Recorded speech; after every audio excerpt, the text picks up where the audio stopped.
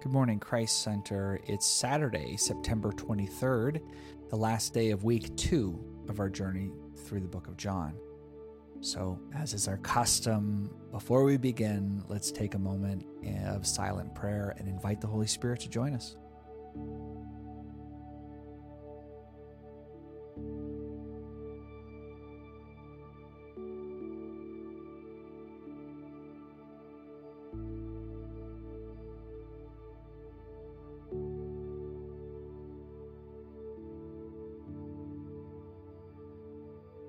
This is Carly Davis. Today's reading comes from John 3:16 through 21.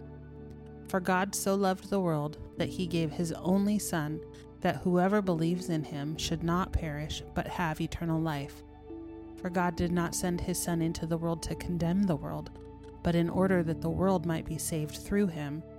Whoever believes in him is not condemned, but whoever does not believe is condemned already, because he has not believed in the name of the only Son of God. And this is the judgment. The light has come into the world, and people loved the darkness rather than the light, because their works were evil. For everyone who does wicked things hates the light, and does not come to the light, lest his works should be exposed. But whoever does what is true comes to the light, so that it may be clearly seen that his works have been carried out in God. This is Doug Easterday.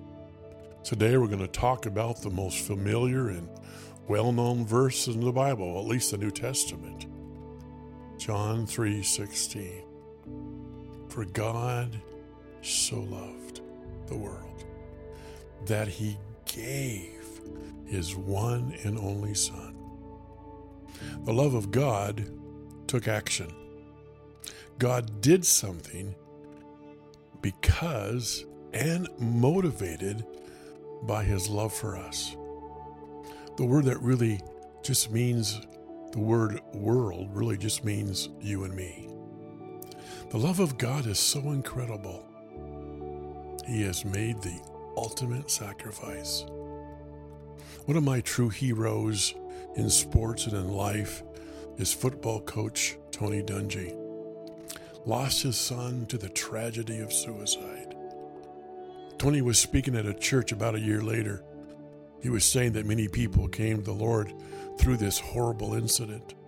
He was asked if he knew so many people would have come to the Lord, would he have willingly given his son? He said, "No way." Then he became very quiet and then said, "I'm so glad God said yes to giving of his Son." There is no greater love. He didn't send his Son to show the world how bad we are or be condemned for our badness, but he sent his Son to give us an option,